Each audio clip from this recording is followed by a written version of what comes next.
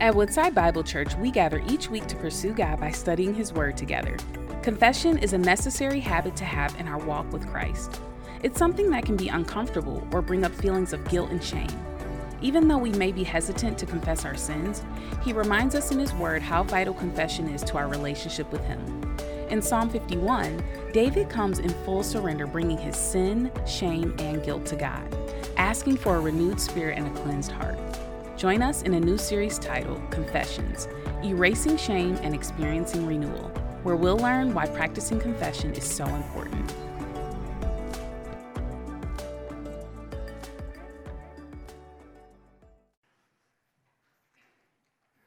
So we just recently enjoyed the Super Bowl.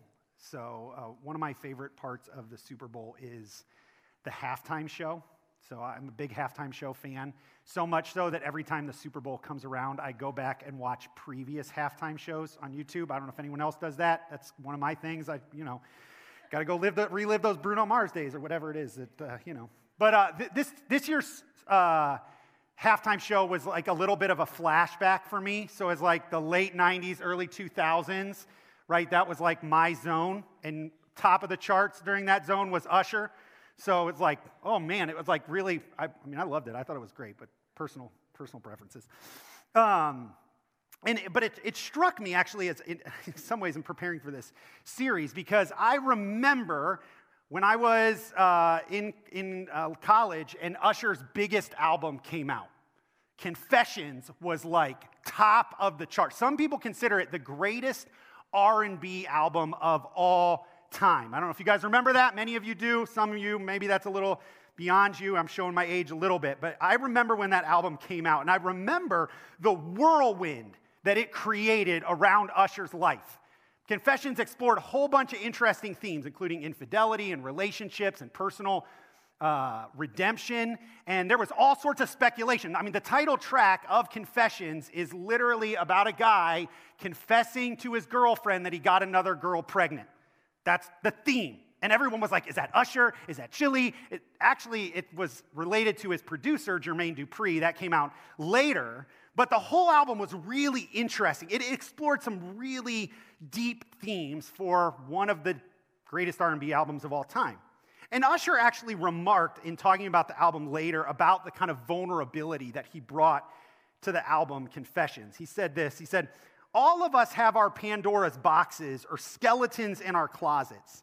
I let a few of them out, I've got a lot to say. I've got a lot of things and stuff built in me that I just want to let go of. I think Usher's comments on his album and the album in some ways itself points towards something that's common in our human experience. Two things, actually. One, the reality that all of us have skeletons in our closets, that everyone has parts of our lives that we love to hide, that we don't really want people to know about, that we don't really want to bring to the forefront. I doubt there's anyone here who doesn't have something that they feel a little bit of a shame over, and they'd be like, I would just rather not anyone know about that. And because of our sinfulness, we all have those experiences and realities. The second thing, though, that I think is interesting is that it also points towards, in light of those things, our desire for renewal. Usher says, I just want to let go of these things. The reality is we have burdens, skeletons, whatever you want to call them, sins, brokenness. But the longing of the human heart is that we long to be free from the shame of those things, to actually experience a renewal in light of the things we'd rather keep hidden. We know hiding isn't what leads to the good life, and yet we often don't know how we can actually bring those things into the light in order to experience any sort of healing or redemption or renewal. So how, in light of those two things, can you and I actually engage the skeletons in our closet and see our lives renewed? Because unfortunately, none of us can write a top hit R&B album to assuage our guilty consciences, right? But however, this morning, we're going to kick off our own confessions tour. Total pun intended. And over the next several weeks, we're going to dig into a song together, and we're going to let the lyrics of this song actually help us discover a path for renewal in our lives. This song is found in the middle of the Hebrew songbook, what we commonly know as the book of Psalms. And if this song was written today, it might end up on an album like Usher's Confessions. It explores some deep themes. But I think in it, we're going to find our own path for renewal in light of the skeletons that we might have in our closet. So I invite you with me to Psalm 51. And this morning, we're just going to look at the title. We're going to look a little bit beyond that, but that at least is going to be our starting point today. Psalm 51 has a title, and it begins like this: To the choir master, a psalm or song of David when Nathan the prophet went to him after he had gone into Bathsheba. There's a couple of things I want you to notice about this psalm right from the get-go that's going to be helpful to us. First, this psalm is actually meant to be a public song. It's to the choir master, the director of singing. It's composed for the public worship of God's people. It's meant to be prayed and sung and engaged in our corporate relationship with God. It's meant to help form us in our relationship with Him. The second thing, though, is that this song is connected to a specific context. The Psalms are all composed by several different composers. This one is of David. There's others of the sons of Korah, some of Asaph, Moses, Solomon. But this one is of David, and it's situated in connection with something that happened in David's life, namely, as it says, when Nathan went to David. Therefore, if we're going to understand this psalm, if we're going to allow it to have the impact I think it can have on us in light of our journey of renewal, we need to get the context behind the psalm. And to do that, we need to go back to the book of 2 Samuel and engage the story of when Nathan encountered David. That's in 2 Samuel chapter 12. So if you have a Bible, I invite you to turn there with me. If not, there should be one below the seat in front of you, or if you have a device, I'd love for you to hop on that way. But 2 Samuel records the story of when Nathan came to David. But in order for us to understand 2 Samuel 12, we need to understand and back up a little bit to understand the story that led to Nathan coming to David. So I'm actually going to start in chapter 11 and give you a little bit of the context of 2 Samuel chapter 12. In the spring of the year, the time when kings go out to battle, David sent Joab and his servants with him and to all Israel, and they ravaged the Ammonites and besieged Rabbah, but David remained in Jerusalem. So the Ammonites had declared war on the nation of Israel. They're in the midst of a conflict here. In the time when it's time to do battle, David sends his generals. Normally, it was natural that the king would go to the battle lines, but David actually remains in Jerusalem. So the story starts with David not being where he should be. It happened late one afternoon when David arose from his couch and was walking on the roof of the king's house that he saw from the roof a woman bathing, and the woman was very beautiful. And David sent and inquired about the woman, and one said, "Is not this Bathsheba, the daughter of Eliam, the wife of Uriah the Hittite?" So David sent messengers and took her, and she came to him, and he lay with her. Now she had been purifying herself from her uncleanliness. Then she returned to her house. And the woman conceived, and she sent and told David, "I am pregnant." So here's the reality of David and Bathsheba. David isn't where he's supposed to be. He's on the roof of his palace, and he looks down and he sees a woman bathing.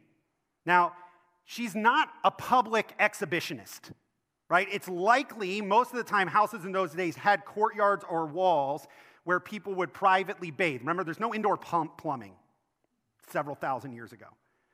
And in Jewish culture, the shame for a person was actually if they saw someone naked. It wasn't in nakedness itself. You had to do some things outside. The idea was if you saw someone naked, you would avert your eyes and get away from that moment as quickly as you can. David doesn't do that, though. He sees Bathsheba in this place of nakedness, and he lusts after her. So he asks about her. He inquires about her. Who is this woman? And they come and they say, well, she's the daughter of Eliam and the wife of Uriah. Now that's significant. And it's significant because Eliam and Uriah are actually part of David's inner circle.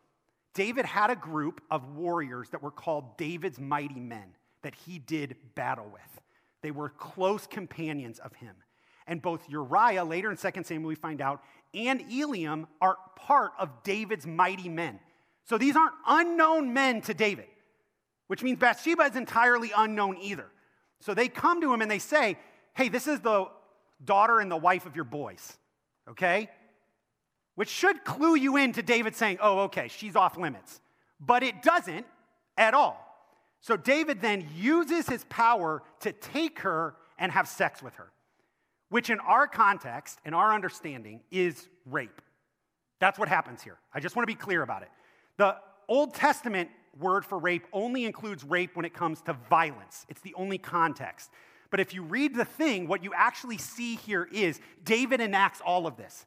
She's taken from her home, brought to the most powerful person in the empire, who then uses his power to coerce her into having sex with him. She has no voice, no choice, no opportunity here. So that's what David does. And in light of that, she gets pregnant. This is why I say it feels like it should be on an Usher album, right? It's like, what the heck is going on here? But if that's not bad enough, it gets worse. David recognizes that he needs to cover this up somehow.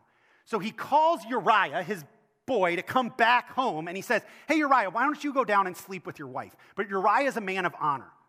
All of the guys are out fighting battle, and he essentially says, no, I'm not going to go down there and enjoy my house while everyone else is out fighting this war. So he sleeps at the palace, on the footstep of the palace. And David's like, well, that's not going to do. So he's like, hey, Uriah, how about tomorrow night you come eat with me? And he throws a big feast. And he keeps feeding Uriah the wine, trying and actually getting him drunk. Because he's like, well, if I get him drunk, then he'll lose his inhibitions, and he'll go down and sleep with his wife. But Uriah is still a man of honor, doesn't give in, and eventually returns back to the battlefield. So David can't cover it up that way. So then he hashes a plot. He sends Uriah back, and he tells Joab, his general, he says, this is what I want you to do. I want you to send out Uriah in others into the front of the battlefield against the Ammonites. And then when they're out there, I want you to withdraw the troops back so they're left exposed to the arrows and ultimately then will be killed. And Joab, being a good general, does this. And Uriah and likely others, right? It likely wasn't just Uriah that's killed in this moment, because I don't know about you, but if I was fighting a battle and I saw everyone else running away, I'm probably going to run away, which means others lingered with him in the fact that he was exposed. And ultimately, Uriah is killed. So then, David goes, takes Bathsheba, and he marries her. So let's just recap. Before we've gotten to 2 Samuel 12, right? David, the king of Israel, who's earlier called a man after God's own heart, who God initiated a covenant with that says, from your lineage, I'm going to establish someone who will set up my eternal kingdom. In the course of one chapter, shamefully lusts after a woman, rapes her while betraying two of his friends, tries to get his friend and husband drunk, and when that doesn't work and he can't cover up his sin, he uses his power to enact a plot to have him killed, along with others. All to cover up his sin. And as the chapter ends, it seems like he gets away with it. Right? That's how 11:27 ends. And when the morning was over, David sent and brought her to his house, and she became his wife and bore him a son. But the thing that David had done displeased the Lord. So now, in light of all of that, we get to chapter 12. And let's see what happens in chapter 12. I'm just going to read the first 15 verses for us. And the Lord sent Nathan to David. He came to him and said to him, there were two men in a certain city, the one rich and the other poor. The rich man had very many flocks and herds, but the poor man had nothing but one little ewe lamb, which he had brought. And he brought it up and grew it up with him and with his children. It used to eat of his morsel and drink from his cup and lie in his arms, and it was like a daughter to him. Now there came a traveler to the rich man, and he was unwilling to take one of his own flock or herd to prepare for the guest who had come to him. But he took the poor man's lamb and prepared it for the man who had come to him. Then David's anger was greatly kindled against the man, and he said to Nathan, as the Lord lives, the man who does this deserves to die, and he shall restore the lamb fourfold because he did this thing and because he had no pity. And Nathan said to David, you are the man. Thus says the Lord God of Israel, I anoint you king over Israel, and I delivered you out of the hand of Saul. And I gave you your master's house and your master's wives into your arms, and gave you the house of Israel and Judah. And if there was too little, I would add to you as much more. Why have you despised the word of the Lord to do what is evil in his sight? You have struck down Uriah the Hittite with the sword, and have taken his wife to be your wife, and have killed him with the sword of the Ammonites. Now therefore the sword shall never depart from your house, because you have despised me and have taken the wife of Uriah the Hittite to be your wife. Thus says the Lord, behold, I will raise up evil against you out of your own house, and I will take your wives before your eyes and give them to your own neighbor, and he shall lie with your wives in the sight of his son. For you did it secretly, but I will do this thing before all Israel and before the sun. David said to Nathan, I have sinned against the Lord. And Nathan said to David, the Lord has put away your sin, you shall not die. Nevertheless, because by this deed you have utterly scorned the Lord, the child who is born to you shall die. Then Nathan went to his house. So this is the context that Psalm 51, the great song of renewal, comes out of. It's God, via the prophet, confronting David over his sin. And actually, this is important, because this really is the starting point for where the journey of renewal begins. It begins with God graciously confronting our sin. You see, the Lord ultimately confronts our sin so that we can experience renewal. That's what he does. That's what he does in this scenario and situation. Psalm 51 and the prayer of renewal is birthed out of God's work of confronting David. That is the context. Now, you might wonder at that point, why is confrontation necessary for renewal to actually happen and be experienced? Wouldn't this just be easier if we kind of figured things out gradually? Couldn't renewal come without the reality of exposure or being confronted with our sin? Can't we just kind of like let the skeleton stay in the closet and we'll just kind of figure out how to be a little bit better? Is it really necessary for our sin to be confronted and exposed? Well, I think it is, and I think it's important for us. And I think what we see in this story is 3 reasons why confrontation is actually necessary as the starting point for our journey of renewal, just like it was for David.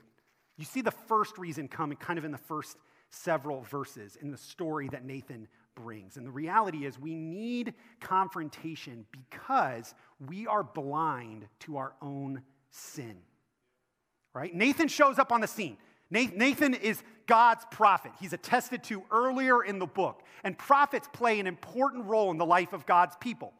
In the Old Testament, prophets, along with priests and kings, were instruments of God's authority, the way in which he governed his people. And the prophet's role was to speak God's word to the people and help them to live and walk in righteousness and justice before the Lord. And in light of David's sin, Nathan shows up on the scene essentially to bring God's word to bear on David. And so he tells him this story. The story of a rich man and a poor man. And this poor man who has this lamb that he takes care of and he cares for like his own daughter. And this rich man comes, he doesn't have a lamb or doesn't want to use one of his lambs that he has, and he takes from the poor man and slaughters his lamb to feed his guests. The story captures the heart of what David has done, although to a much lesser degree. And it even hints about this in references like this lamb was like a daughter to him. And the innocence and care and reality of what Uriah and Bathsheba would have enjoyed as husband and wife. But David is so blinded by his own sin, he can't even see the implications of the story right in front of his face. He's indignant that someone would do this. How could this happen? That man should be put to death. He has no pity. He's so blind to his own sin that he would condemn to death someone who would offend an animal and ignore the reality of someone who would abuse and kill God's own image bearers. That's how blind David is. It's why confrontation is needed. Because the truth and reality for all of us is that we are experts at deceiving ourselves when it comes to our own sin. Listen, there is not anyone as good as you are. No one who has the expertise that you do, not even in the same category at lying to you like you are to yourself. We all do it. We massage our reality. We don't like facing the broken, messed up parts. We don't like to do that in small ways. I still try to convince myself after almost 17 years of driving that I'm a good driver, despite my family reminding me every time they ride with me that I'm not. And I argue, no, I'm good. It's everyone else that's the problem. If they just drove like I wanted them to, then I would be a good driver. And that's something small. How much worse are we with the greater parts of our lives, the parts we want to keep hidden and shameful of? And the reality is, all of us try to cover up our sin until it spills out and causes massive destruction. But it's God's grace to confront, to help us see. Because otherwise, what we do is we cover up, and then it blows up.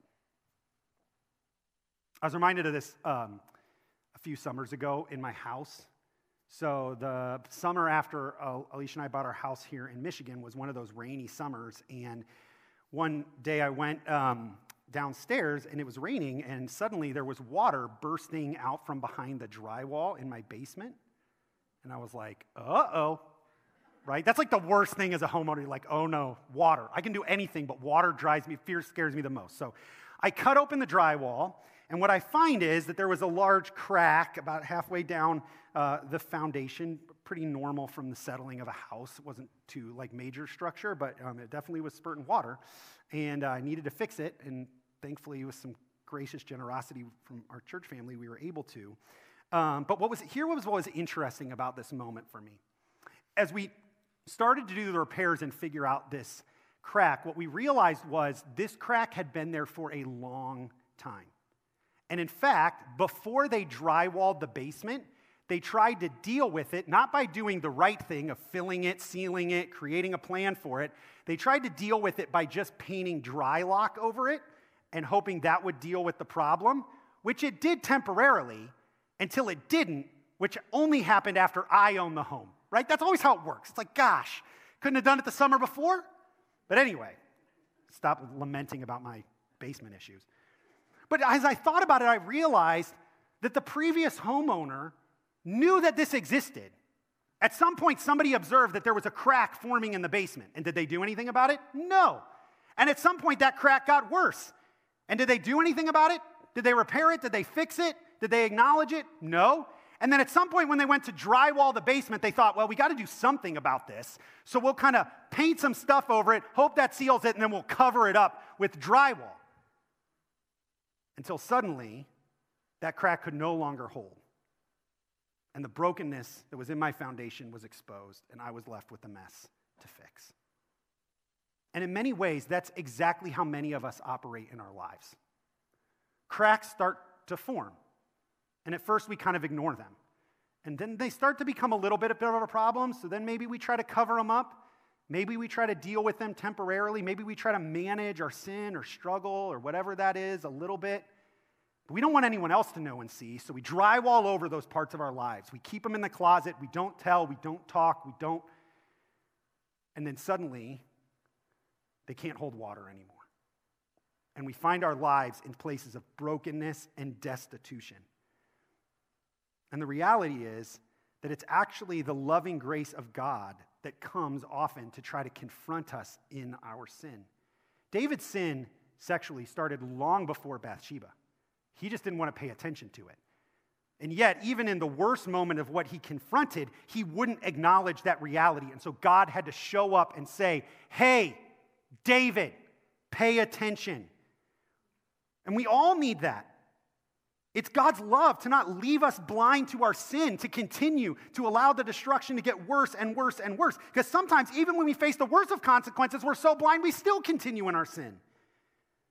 And yet God graciously comes to us and confronts our sin so we wouldn't remain blind.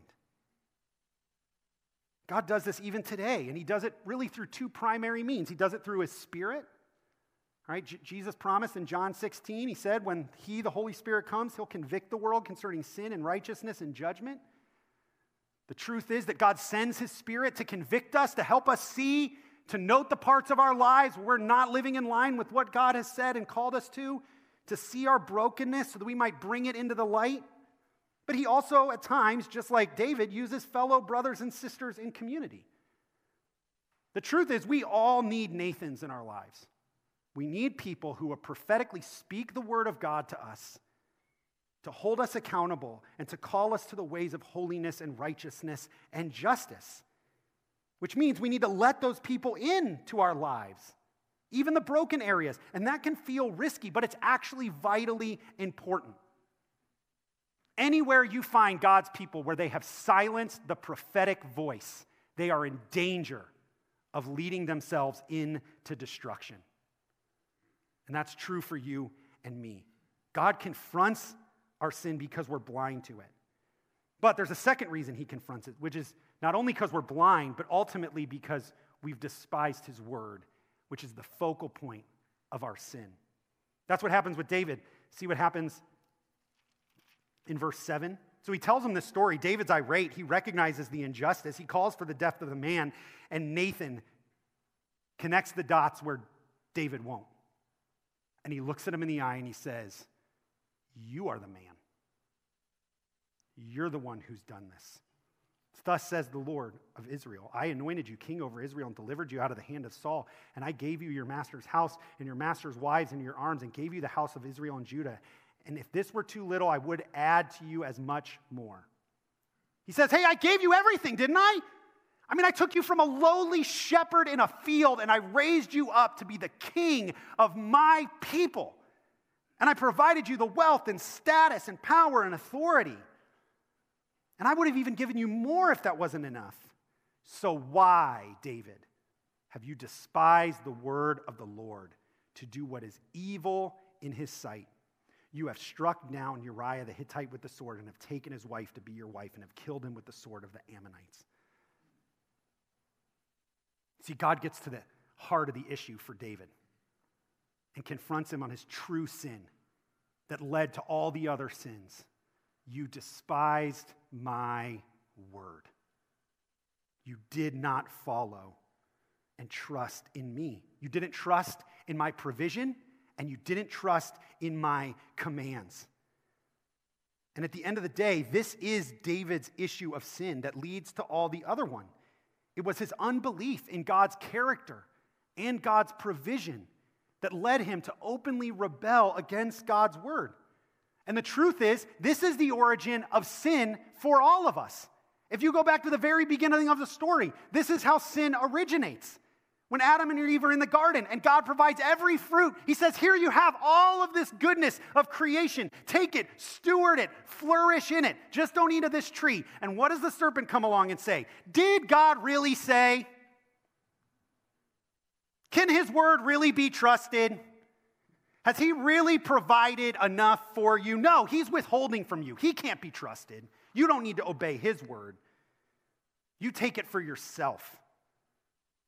And the truth is, the issue for David and the issue for Adam and Eve, it's the same for every single human being. That in our pride, we reject God's authority and his commands because we do not trust his character or his provision. The core root of sin is our unbelief and our lack of trust in God. Tim Chester is one of my favorite authors. He's a pastor in England. I've read so many of the things he's done. He's been a huge influence on my own heart. And he wrote a book several years ago that was super impactful on me on the reality of spiritual transformation. It was called You Can Change. And in that book, he discusses how we can actually engage the sinful parts of our lives and see God transform them. But before he explains it, he helps us try to focus in and locus on what's at the root issue of all the sin, all the struggle, all the things that we experience. And this is what he says. He says, sinful acts always have their origin in some form of unbelief. Behind every sin is a lie. The root of all our behavior and emotion is the heart, what it trusts and what it treasures. People are given over to sinful desires because they exchange the truth about God for a lie. Humanity's problem is futile thinking, darkened understanding, and ignorant hearts. This is the cause of indulgence, impurity, and lust. We sin because we believe the lie that we are better off without God and that his rule is oppressive. that we will be free without him, that sin offers more than God. This is true of every sin and every negative emotion. What is true of David is true of you and me. That every sin, every struggle, every negative emotion, the pain in our life, down underneath all of that is our unbelief. That we do not trust God. We think we're better off without him, that his rule is oppressive, that we're better running our lives than he is. And when we have that unbelief, what we do is we spurn his word. We turn from it and reject it, and unfortunately suffer the consequences of it. And yet God, time and again, and just like he does with David, confronts our sin to help us see what our core problem is, to call us back and recognize your main issue is not just the consequences and sin that results from your rejection of my word. The core issue is that you have despised my word. And so God challenges David to recognize, yes, you sinned against Bathsheba in a heinous way, and you sinned against Uriah, but you did that because at the core, you failed to trust and obey me. All of us can be prone to despise the word of God. Sometimes we despise God's word by not giving it the priority in our life. We live with a did God really say mentality. We do that as a culture, but we also do that individually. And we despise God's word by never giving it priority. But we also despise it when we directly reject it. And when we do this, we do it to our detriment. And God knows this. So he confronts our sin because he wants to call us back to see my word is life. My word isn't oppressive.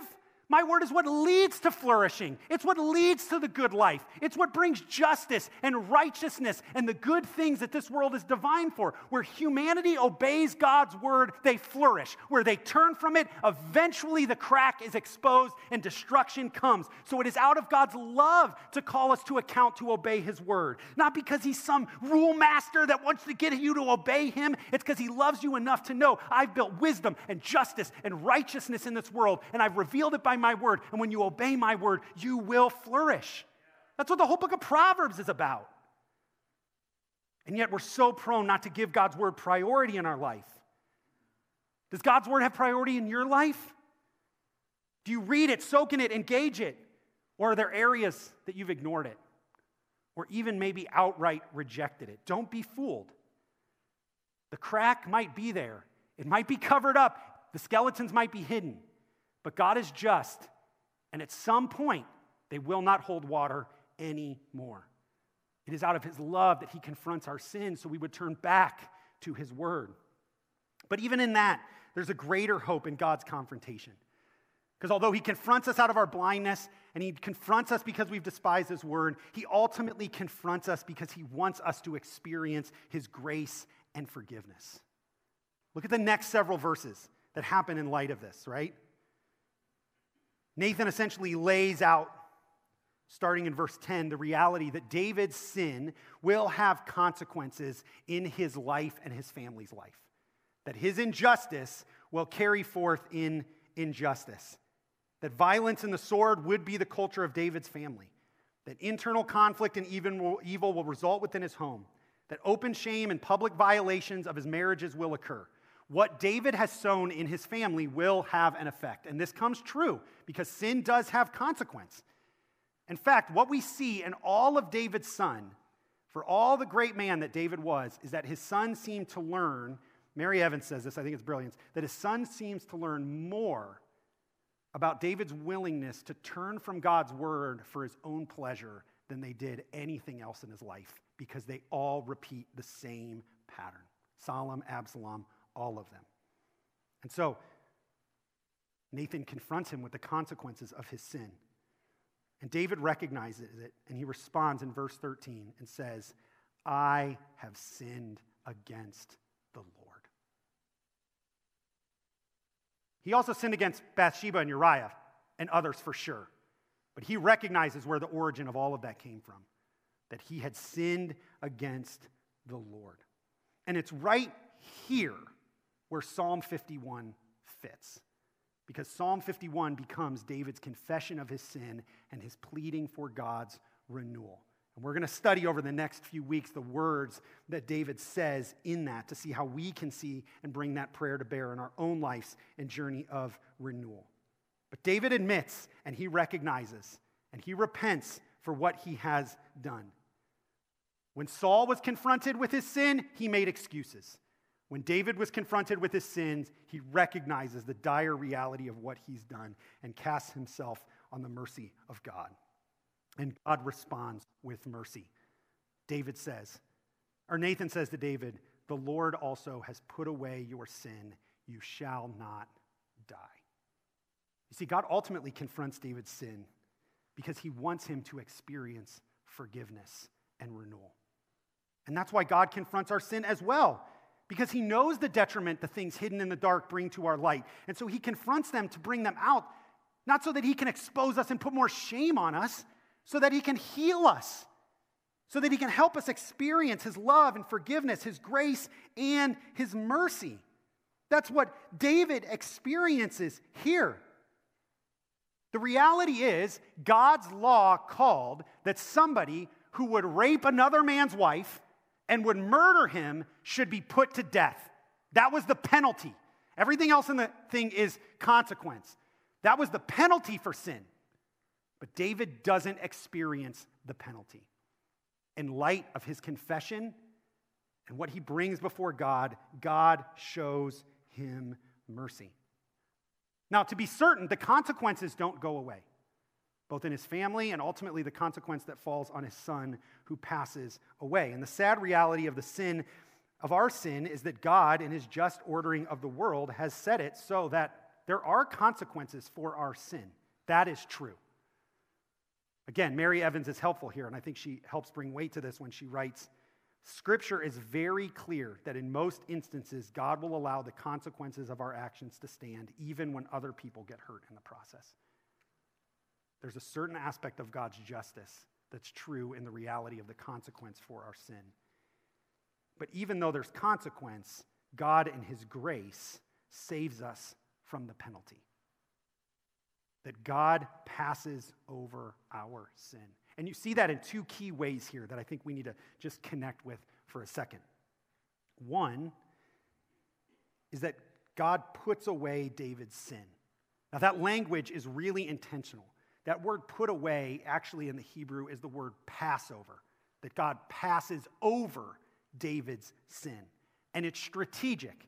It's meant to connect you back to the reality of the first Passover event, when God brought his judgment against Egypt. But he passed over his people because of the blood of the sacrificed lamb on their behalf that was put on their doorways. That there was something that covered them in order to not experience the full penalty of God's judgment. And what God references to David is that event, recognizing God is not ignoring David's sin. He's not looking at it and going, no biggie, David. Just raped and killed it's not, no worries. He's like, no, I'm passing over this. Meaning there's a covering here that covers your sin that I'm allowing to stand, even in my justice and mercy.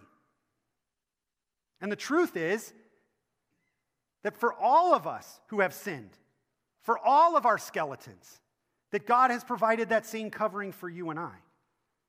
Paul would make this point in Romans 3, in one of the great passages of the Bible. He'd say, "For there is no distinction. For all have sinned and fall short of the glory of God." Everyone sinned. Everyone has skeletons. We've all fallen short and are justified by his grace as a gift through the redemption that is in Christ Jesus. What is that redemption? Whom God put forward as here's the big word, propitiation by his blood. Cam, do we have Romans? We should have Romans 3 back there, right? Can you throw that on the screen for me real quick? There we go. Was a propitiation by his blood. That's a big theological word, but it means atoning sacrifice. It means something sacrifice that then covers the sinful one. That's what the lamb did originally in the Passover. What Paul makes the point is that's what God's done for everyone in their sin in Jesus. He's the propitiation. He's the covering. It's his blood. That's why we sing things like, "Thank you, Jesus, for the blood," because it's his blood that covers our sin to be received by faith This was to show God's righteousness because in his divine forbearance, he had passed over former sins. God passed over David's sin because he knew the ultimate substitute would come in Jesus. And he passes over our sin on the other side of the cross because Christ has died for us. This shows him both righteous at the present time and that he's just and justifier of the one who has faith in Jesus. The truth is, there was a penalty. David deserved to die, but Jesus died in his stead so that his sin could be passed over. And you and I deserve to die, not just physically, but eternally separated from God for our sins. And yet, there was another one, a truly righteous, perfect Son of God who came and stood in our place and received that death on our behalf so that we would not experience the penalty for our sins. And God confronts our sin to say, recognize, you can't save yourself from your sin, but I've done what's necessary so your sin can be covered if you come to me by faith. If you confess your sins, bring them out of the darkness, bring them before me, and let me cover them through the sacrifice of my Son. So we see God's great mercy in the passing over of David's sin. But we see another mercy that oftentimes gets hidden, which is that in that reality, God takes David's sin and he enfolds it in his great story of redemption. In Matthew chapter 1, Matthew sets out to show that Jesus is the true promised king.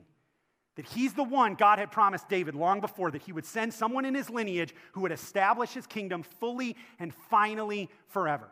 And so in Matthew 1, Matthew sets out to make that argument by essentially showing you Jesus' family tree. He goes through all the history. This was his father and his grandfather and his great-grandfather and his great-grandfather, and he goes blah, blah, blah, blah, blah. And there's an important note. There's actually several of them, but there's one key that's related to our story in how he tells the reality that Jesus is the true king. It comes in Matthew 1:6, and it's in reference to David. It says this, and Jesse was the father of David the king, and David was the father of Solomon by the wife of Uriah. We can look over that fact, but the true reality of what it reminds us is that God takes the worst sin by the archetype king and he enfolds it into his story that ultimately brings about his Messiah. And it's right there that you and I can have hope for our own renewal in light of the skeletons that we all have in our closet. The truth for David is that his sin wasn't the end of his story, and it certainly wasn't the end of God's story. But God was sovereign enough and gracious enough in light of his confession and repentance to enfold his worst moment to still bring about his great plans and purposes of redemption in Christ Jesus. And so I don't know what skeletons are in your closet. I don't know what things bring you shame or what you try to hide from the world. But here's what I want you to know this morning. Those skeletons do not have to be the defining reality of your life and your story, and they certainly do not have to be the end. You do not have to keep those in darkness.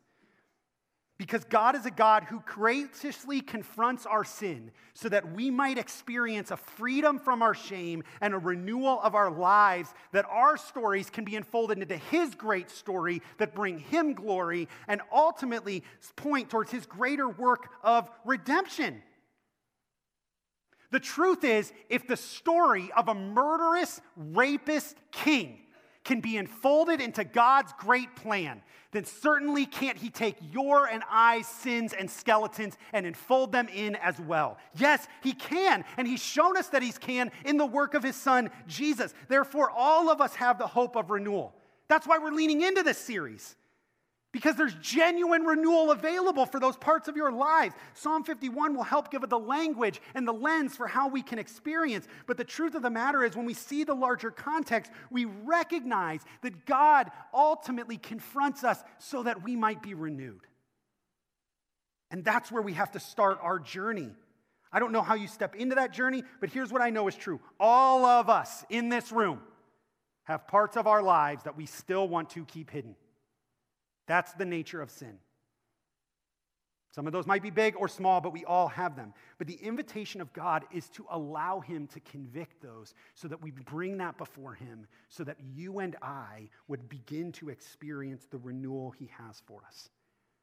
And that's what I want to do. I want to take that step together this morning in response to this text and to just walk through a moment allowing God to work in our hearts. So I'm going to invite you just for a moment where you're at to bow your head and close your eyes, not to be weird, just to give you some undistracted moments before the Lord while we're together. And while you're there, I want to ask you to just invite the Holy Spirit to bring conviction on any areas of your life where you have spurned God's word. Just ask him.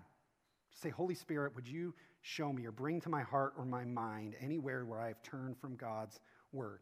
And as he does that, just confess those before the Lord. Just like the language of David. Just say, Lord, I have sinned against you. And then, as you do that, so invite conviction, confess the reality of your sin. As that happens, take a moment and then confess your faith in Jesus as your covering. Confess before God, I have no hope of ever atoning for what I've done. And if it wasn't for you, this shame would linger. But I trust that Jesus is my substitute, that he paid the price for my sin, and I trust in him alone for salvation. So why don't you just take a moment to do that, to invite conviction, to confess before the Lord that you have sinned, and then also confess in your faith in Jesus as the covering for your sin. Just give you a minute quietly in your seats to do that, and then I'll guide us in the next step after.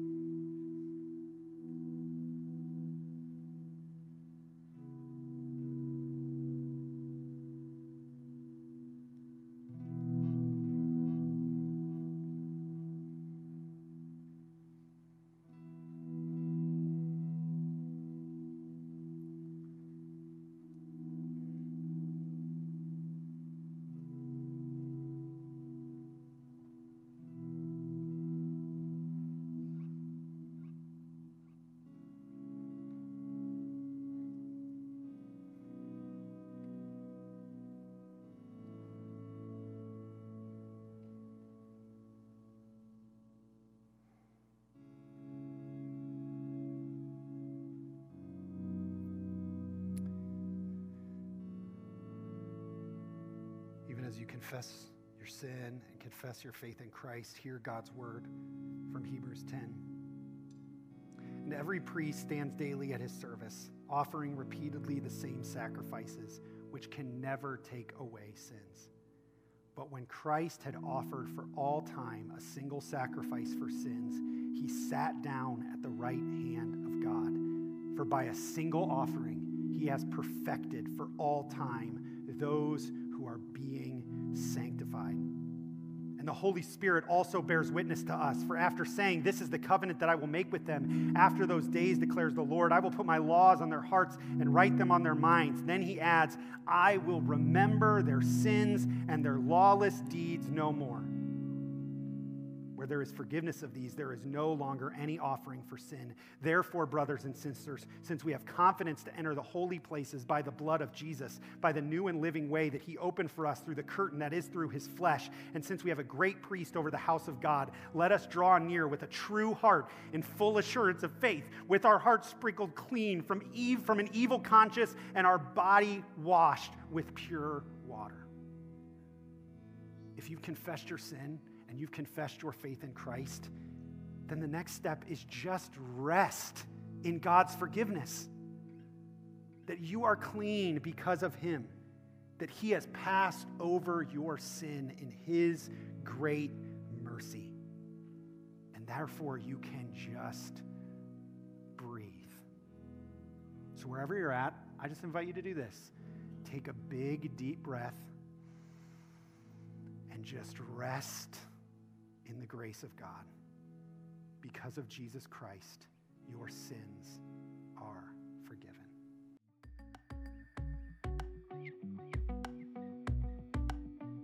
Thank you for joining us as we study God's Word together.